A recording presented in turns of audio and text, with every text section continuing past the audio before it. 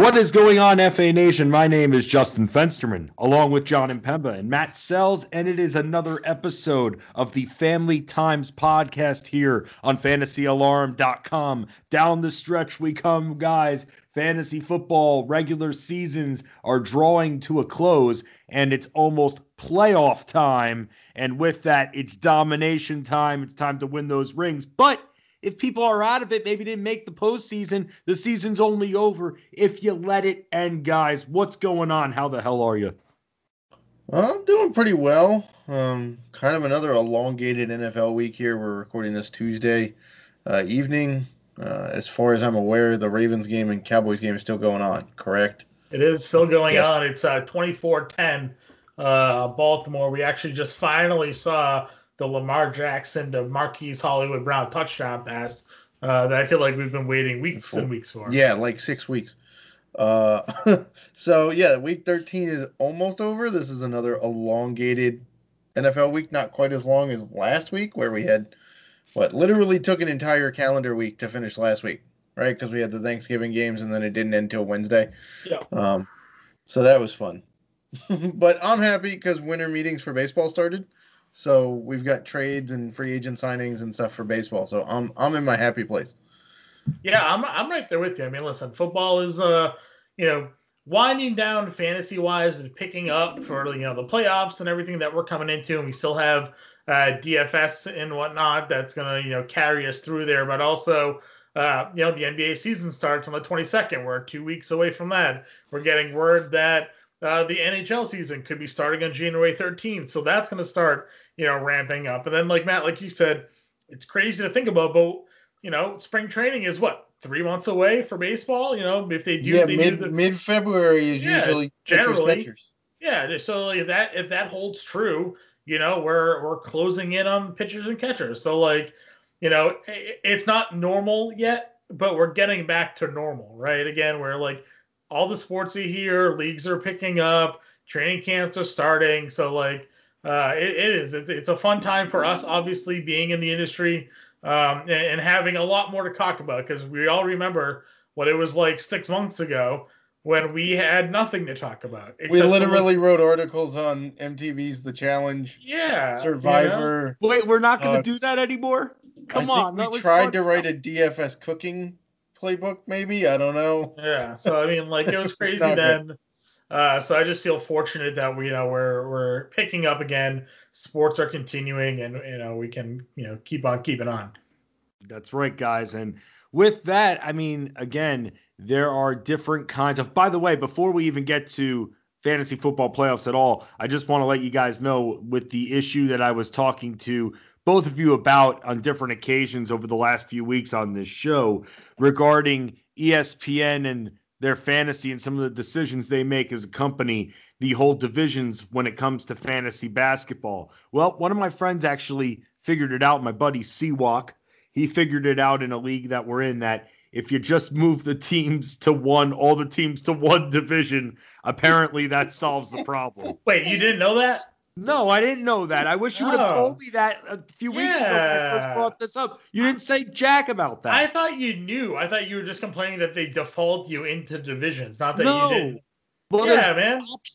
Take away the divisions. You have to literally take all the teams from the East and put them in the West, or vice versa. I did know that. I did know that. Yes, I was aware. Oh, so you didn't tell me. For the last few weeks, we've been trying to figure this out. Ronus didn't even know that. Well, I wasn't on this show last week. Hallam filled in for me admirably, I assume, as he always does. I know, those shows sometimes go off the rails a little bit with him on there. But... One of the best rants ever.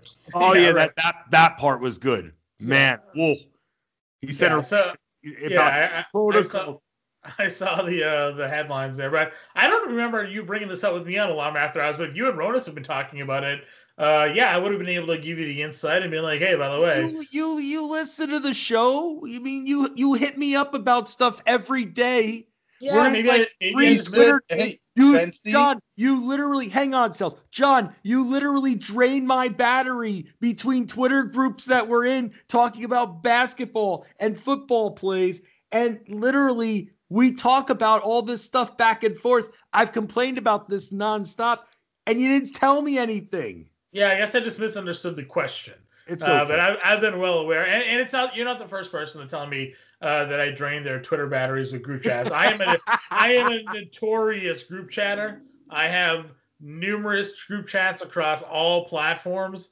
And I take advantage of them, and I talk in all of them all day. I like to stay connected, Fensty. I like to know what's going on there. I like to share the news, share the conversations, have the ideas. It's how I kind of keep my wits about myself. So, I'm constantly blowing up chats, and people are being like, "Man, my Apple Watch is dead because of all the notifications you've been sending me all day." It's like, sorry to be your friend. Yeah, you and Grande do that during basketball season too. You'll forget that I'm in the chat and I don't particularly care about basketball strategy. And you two just keep going back and forth. My phone's lighting up. I can't do anything on it. Just tell us to go away. We'll figure it out. But no, Fensty, he told us before the pod he doesn't listen to anything anybody. He doesn't really comprehend anything anybody says. So why does it shock you? Co-host that listens to me when I talk. Then Ronus doesn't do it. You don't do it. Jen says she does it, and I believe that. So maybe we have Jen there. Jen's definitely the pure soul. Yeah, no, Jen's the pure soul. Yes. I agree. I trust her. I mean, I get that. I'm shocked. I mean, it was that easy, and I didn't even figure that out. Ronus didn't figure that out too, and now I'm petitioning that Ronus puts out some kind of vote. But apparently, we have a little bit of a discrepancy because John, how Ronus can be when it comes to fantasy sports and making sure you pay the man his money. And right now, our league is being held up because people won't pay the entry fee, and it's very, very annoying. Because he put a nice deadline on it. I paid right away, and it's like half the league won't pay. Oh, and is this in his basketball league? In his basketball league, yes. That's not good. Here's my question: does the fact that the NBA only put out half their schedule factor into this? Because the NBA hasn't even put out their full schedule. They only put out half their. So at this point, I think only half your league dues should be due. You know what, Matt? Let me tell you something, Mr. Matthew Selz, that we, the Fantasy Alarm basketball team, had this plopped on us. We had 2 weeks to put together an entire cheat sheet. This season better be starting on December 22nd. I'm the one that put everything in the cheat sheet and got it up on the site. I'm aware of the process. Yes, so you're invested with us. This season better be starting on December 22nd. No, it's starting on the 22nd. We just don't know when the second half of the season is starting. So that schedule is yet to be put out.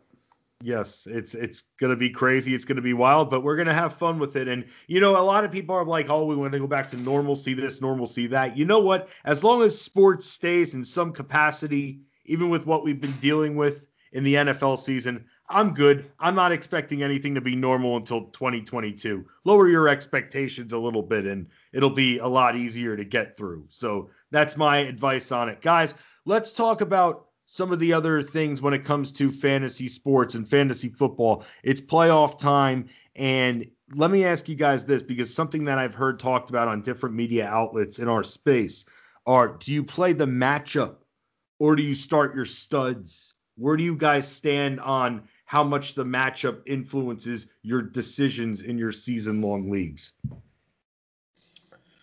I think at this point, I tend to lean more towards who's gotten me to this point and what the matchup is. Because obviously if my stud is hot and they've got a good matchup, he's an automatic lock. But a guy like, perfect example, Michael Thomas right now is a perfect example of this. Guy would ordinarily be considered a stud, but with Taysom Hill running the offense, it's pretty hard to count on Michael Thomas on a regular basis. And Dan Malin was telling people to sit him this Sunday all over fantasy chat, which, he had an okay day. It wasn't like a huge day. It wasn't like horrendous, but it wasn't like, Michael Thomas. No, he had, well, I guess it depends on if you're in a PPR league or not, because he did have 9 for 105. So yeah, right. So if you're in a standard league, are people going after Malin now? I don't know. I haven't paid that much attention to it. I don't usually pay that much attention to it. It's they funny usually go after him for his food choices, more than his fantasy football calls, because his food choices are pretty terrible too. But that's a reasonable question, and there's some interesting matchups certainly for Week 14. Also, injuries definitely play a key role. Like is a guy just coming off of injury?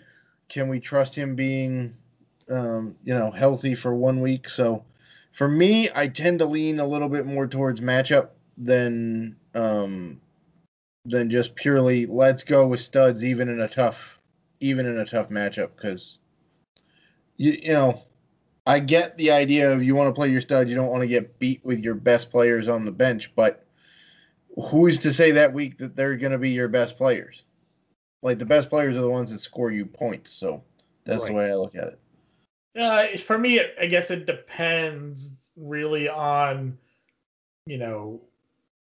I'm okay with playing guys in tough matchups. Like for instance, week 14, you're looking at, who do we have here? We'll say, so Darren Waller against the Colts, right? The Colts have one of the best defenses in football all season long. They're allowing the third fewest fantasy points to the tight end position this season. Are you going to trust, Darren Waller on your bench over what?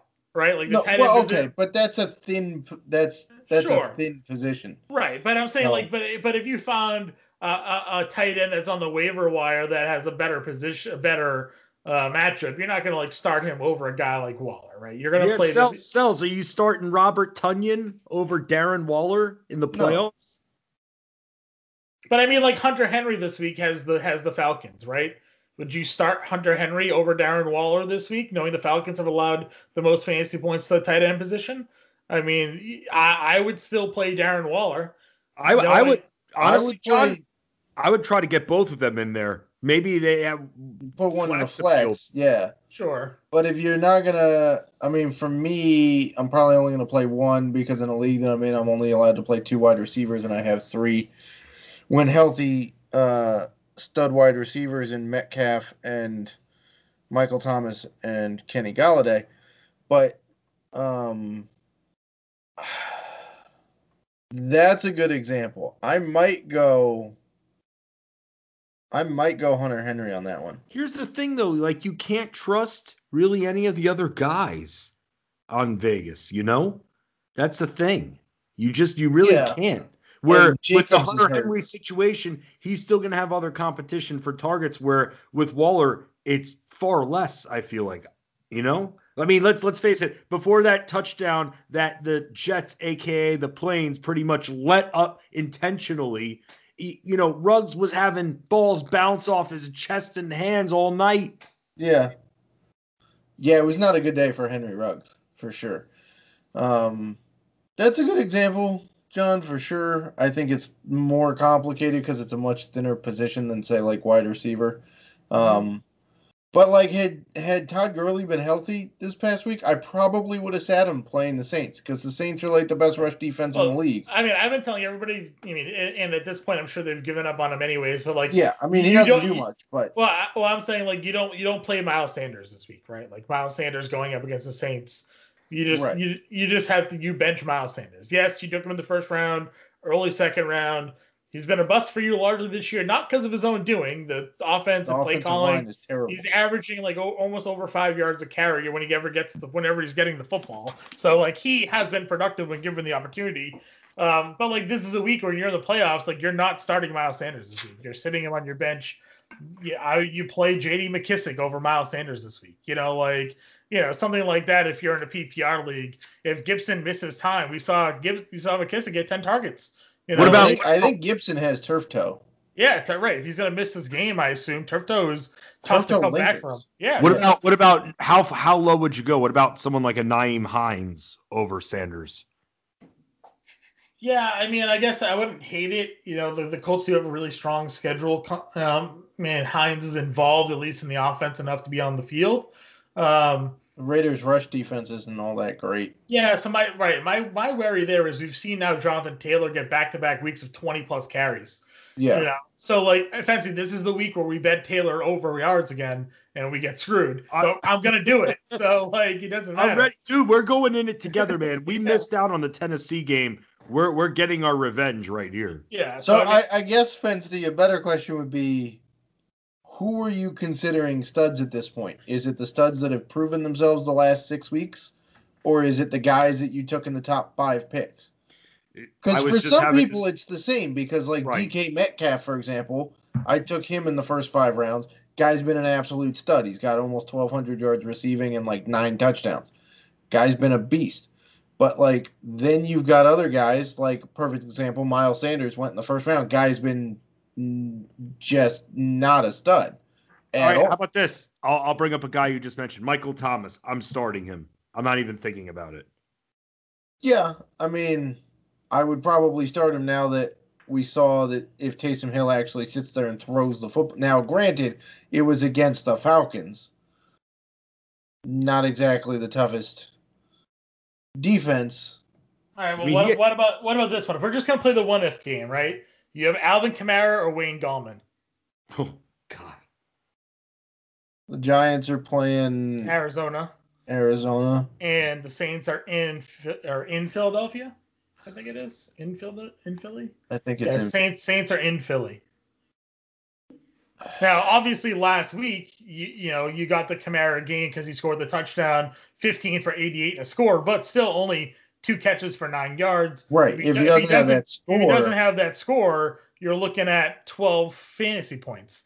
Now Drew Brees could come back this week. There's a possibility of him being activated, and that would obviously change the entire landscape of the Kamara value. here's But the if thing, you're though: the Saints just clinched a spot in the playoffs, so they're just fighting for seed.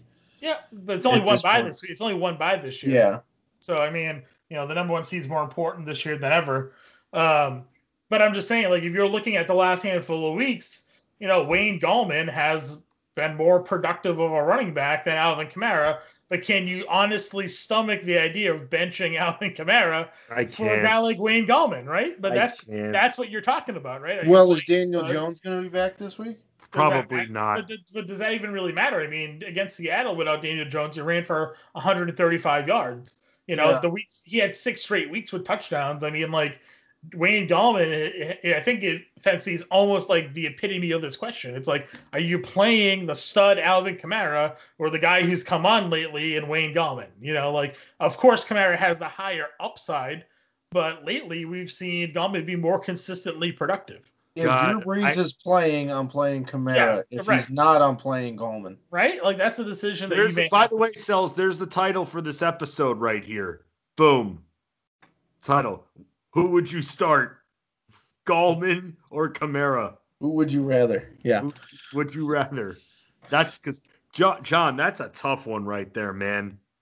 That is because he proved he's not touchdown reliant after having the strong game last week. Man, dude. And that was against a good rush defense in Seattle that's been good the last 4 or 5 And to be honest with you, he got screwed because he should have had at least one score. Alfred Morris vultured 2 of his touchdowns. Yep. He did. He did. So if he gets 135 and a score, it's an even bigger day. And if it's 135 and 2 scores, we might, John, we might have to put that up as one of your famous polls on the Fantasy Alarm Twitter handle or something. That's a toughie right there, man. I feel like I would post that and people would just automatically be like, well, you're a loser. Obviously, you start out with Kamara. But I mean, like... Yeah, but if you look at target share the last several weeks, Kamara's value in a PPR league has plummeted since Taysom Hill's been at quarterback. Yeah, no, I agree. I'll throw it on there right now. We'll see what we have for some results. It's hard. It's hard though because again, the whole stud factor. He's coming off a game where he was actually good on the ground. That's the problem. I know it's matchup based a lot, but it just sucks. It would have made it a lot easier if he sucked it up again. Had 5 points. Yeah, so I guess that gets to the heart of the question is who are you considering your studs? If you're still considering the guys that you drafted in the first 5 rounds as your bona fide studs, which, let's face it, about 3/4 of the first round picks are done for the season already.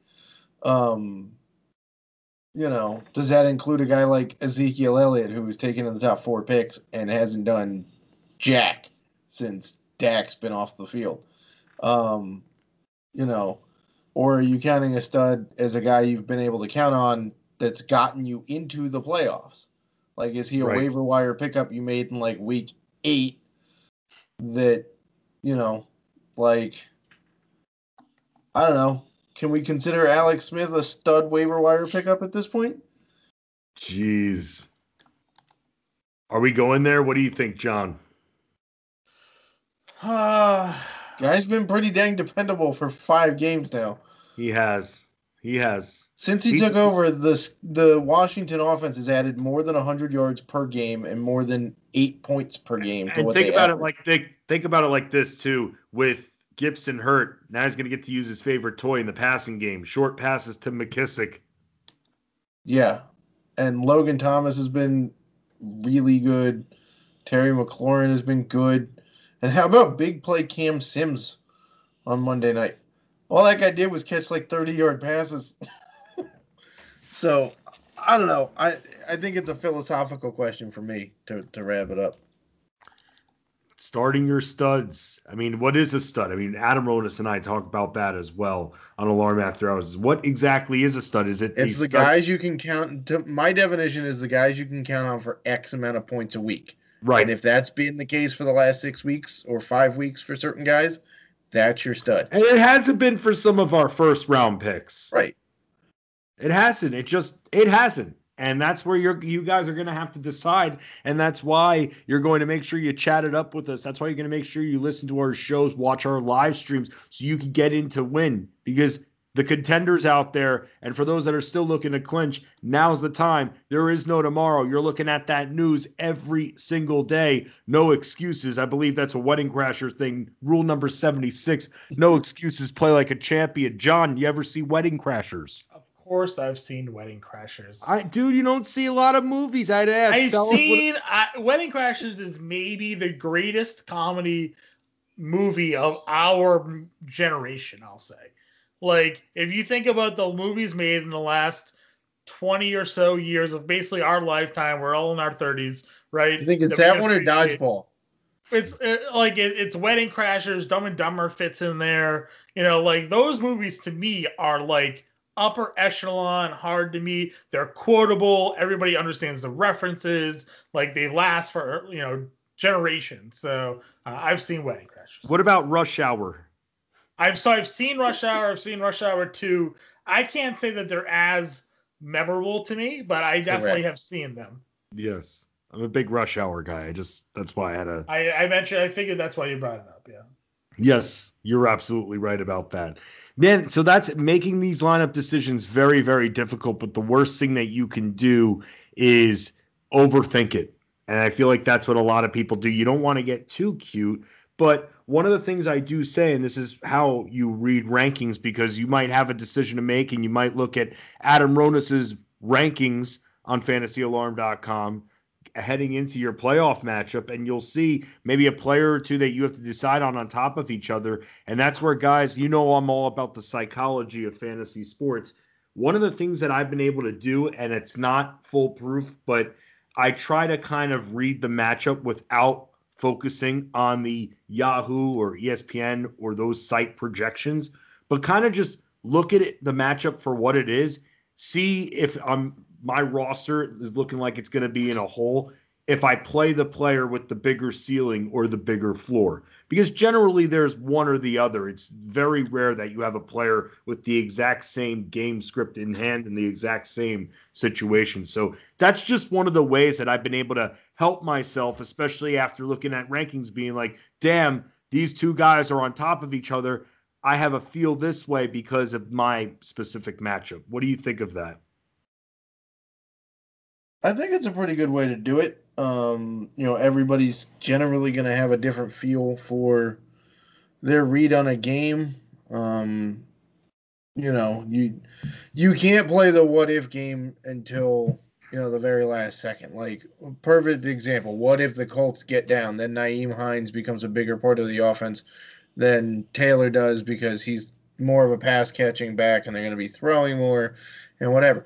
But what if the Colts keep it close? Then Nyheim Hines doesn't really get in there. The game script is a negative one for him in general, considering what the Jets just did to the Raiders last week. So, you can't, to go along with what you said, you can't get too cute at this part of the season. You got to go with and always trust your gut. Your gut is almost always correct. Every time I've second guessed my gut on a lineup decision, it's proven to be the wrong one. Perfect example is I rode Kyle Rudolph one too many weeks, and it bit me with Mike Gesicki last week. So, because I had Gesicki on my bench, had I played him, would have been a different story. Would have been fighting for, still would have needed some help, but I think I could have gotten it to sneak into the playoffs. So Kyle Rudolph, man. Yeah, I played that up in DFS. You know what? Just because of that, because Selz, because I almost want to call you an idiot for just mentioning him right now because it's frustrating me still. I hate having zeros in my lineup. So instead, let's just talk about what we're bringing to the family table. We always bring one thing to the table for everybody out there. So Selz, you're at the head of the table, my friend. What are you bringing? So this has been, a trope of mine here for a couple of times on the family table, and it's to watch the games, right? And here's a perfect example. A perfect example of this played out at 5 o'clock Eastern or 6 o'clock Eastern, whatever it was, on Monday night when Washington took on Pittsburgh. I was on Washington on, I think, Thursday. I told my wife I thought that Washington was going to beat the Steelers. And I called it out on a couple of friends' Facebook pages over the weekend. I forgot to put a bet on it. So now I feel stupid for not putting a bet on it because I would have won some money. But had you watched the Steelers the last 4 games, you would have realized that they've basically been skating by on the skin of their teeth the last 4 games. You also would have realized that they played Wednesday and Washington played on Thanksgiving. They had basically an entire extra week off coming into that game compared to Pittsburgh. But Pittsburgh has had no semblance of a running game for the last 4 weeks. They've been relying on the passing game way too much. Washington's pass defense has been number 1 or number 2 basically all season. And with Alex Smith at the helm, yes. Did their record say they should have gotten blown out? Did the line suggest they should have gotten blown out? Yeah. But with Alex Smith at the helm, they've been a far better offensive team. I will say they got a little lucky because that's only the second time in Heinz Field history that the Steelers have lost a game when up by 14 points at any point in the game. They're 78-2-1, which is a ridiculous stat. But had you watched the two teams play the last 3 or 4 games, that outcome and the fact that it was so close throughout the game would not have been a shock to you. That's why it pays to watch the games. So that you see, Wayne Gallman didn't just put up 135 yards. He actually got, screwed out of 2 touchdowns that you could have banked on and said, okay, if he does that, it's an even better day. But he legitimately should have had 2 extra touchdowns. Watching the games pays off. Yes, it does. And that's something that I've always believed in. And a lot of people ask me, how'd you get into basketball the way you do? Because the way I see it now when I watch a basketball game, because I've watched probably 50,000 games in my life at this point, then, I see it in slow motion now because I know where people are going on the court. And that's why we're here, because we do that. And that's called doing your homework, especially if you're in the industry. John, what are you bringing to the table? Yeah, I'm bringing to the table something that has actually been a very popular conversation of late. I found this out on Reddit. I ended up writing up an article on it today about streaming defenses in the fantasy playoffs. And basically, it's not to discount, like we said, sort of like riding hot hands on teams that are playing well. We look at defenses earlier in the year that maybe had struggled, weren't putting up good performances. But now you're looking at some teams that are starting to turn things around. You look at Seattle, who started off as one of the worst defenses, about to set off NFL records for yards and points allowed. And then you look at their recent performances, and they're lighting it up. They got healthier. They're starting to get more sacks, create more turnovers, and their production's been there. The Giants now, 3 of the last 4 weeks, double-digit fantasy points. The Patriots had a big 30-point game against Herbert last week. The Browns are coming on. So basically, there's a lot of defenses that earlier this year you wouldn't have even given a second look at picking up, but they all have really good playoff schedules. So I wrote an article about that today, just pointing out that, one, they're not as bad as they used to be. Things are turning around for them. And 2, they have some really strong matchups coming up. So if you're looking to stream defenses, that's a path that you can get an edge on a team. Just by, again, doing a little bit more research, understanding what has changed with these organizations and why are they all of a sudden playing better now? Why were they playing as bad as they were earlier on? Was it really just as simple as they, couldn't get it together? Were they missing key players? Were they facing some of the best offenses in football and they didn't have really an opportunity to shut them down? So all of those factors come into play. I thought it was interesting to see that sort of trending on Reddit today, and then the conversation has blown up. And again, taking deep dives on defenses, man, it's pretty appealing and interesting stuff when you get into it and how it can really make or break your fantasy week. Yeah, the Seahawks are a perfect example because I think by week 8, week 8 of this year, they had allowed more points by week 8 of this year than they allowed in all 16 regular season games of the year they won the Super Bowl. That's how bad their defense had been.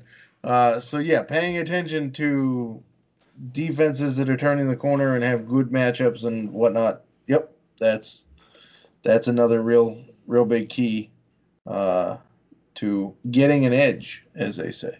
Yes, it is. Absolutely. And speaking of getting an edge, right now, what am I bringing to the table? I'm bringing the cheat sheet for the NBA. It is out. It's been updated. It's going to be updated again. Auction grid tiers especially. That is where I'm going to continue to probably move down guys like Bradley Beal, but I might move up other players as well. So continue to check it out. It's fun. It's a great time. And also on fantasyalarm.com, our lifetime package all this week, $299, all of our tools forever, for life. That's what it is. fantasyalarm.com/lifetime just for this week. That NBA cheat sheet is hot. I'm excited about it. I love that basketball is coming back, and I'm more than excited to sink my teeth into some rebounding props because I'm already doing well in the reception props. The rebounding props are next. So for Matt Selz, Jon Impemba, I'm Justin Fensterman. We as a family stick together. We win together. We always dominate.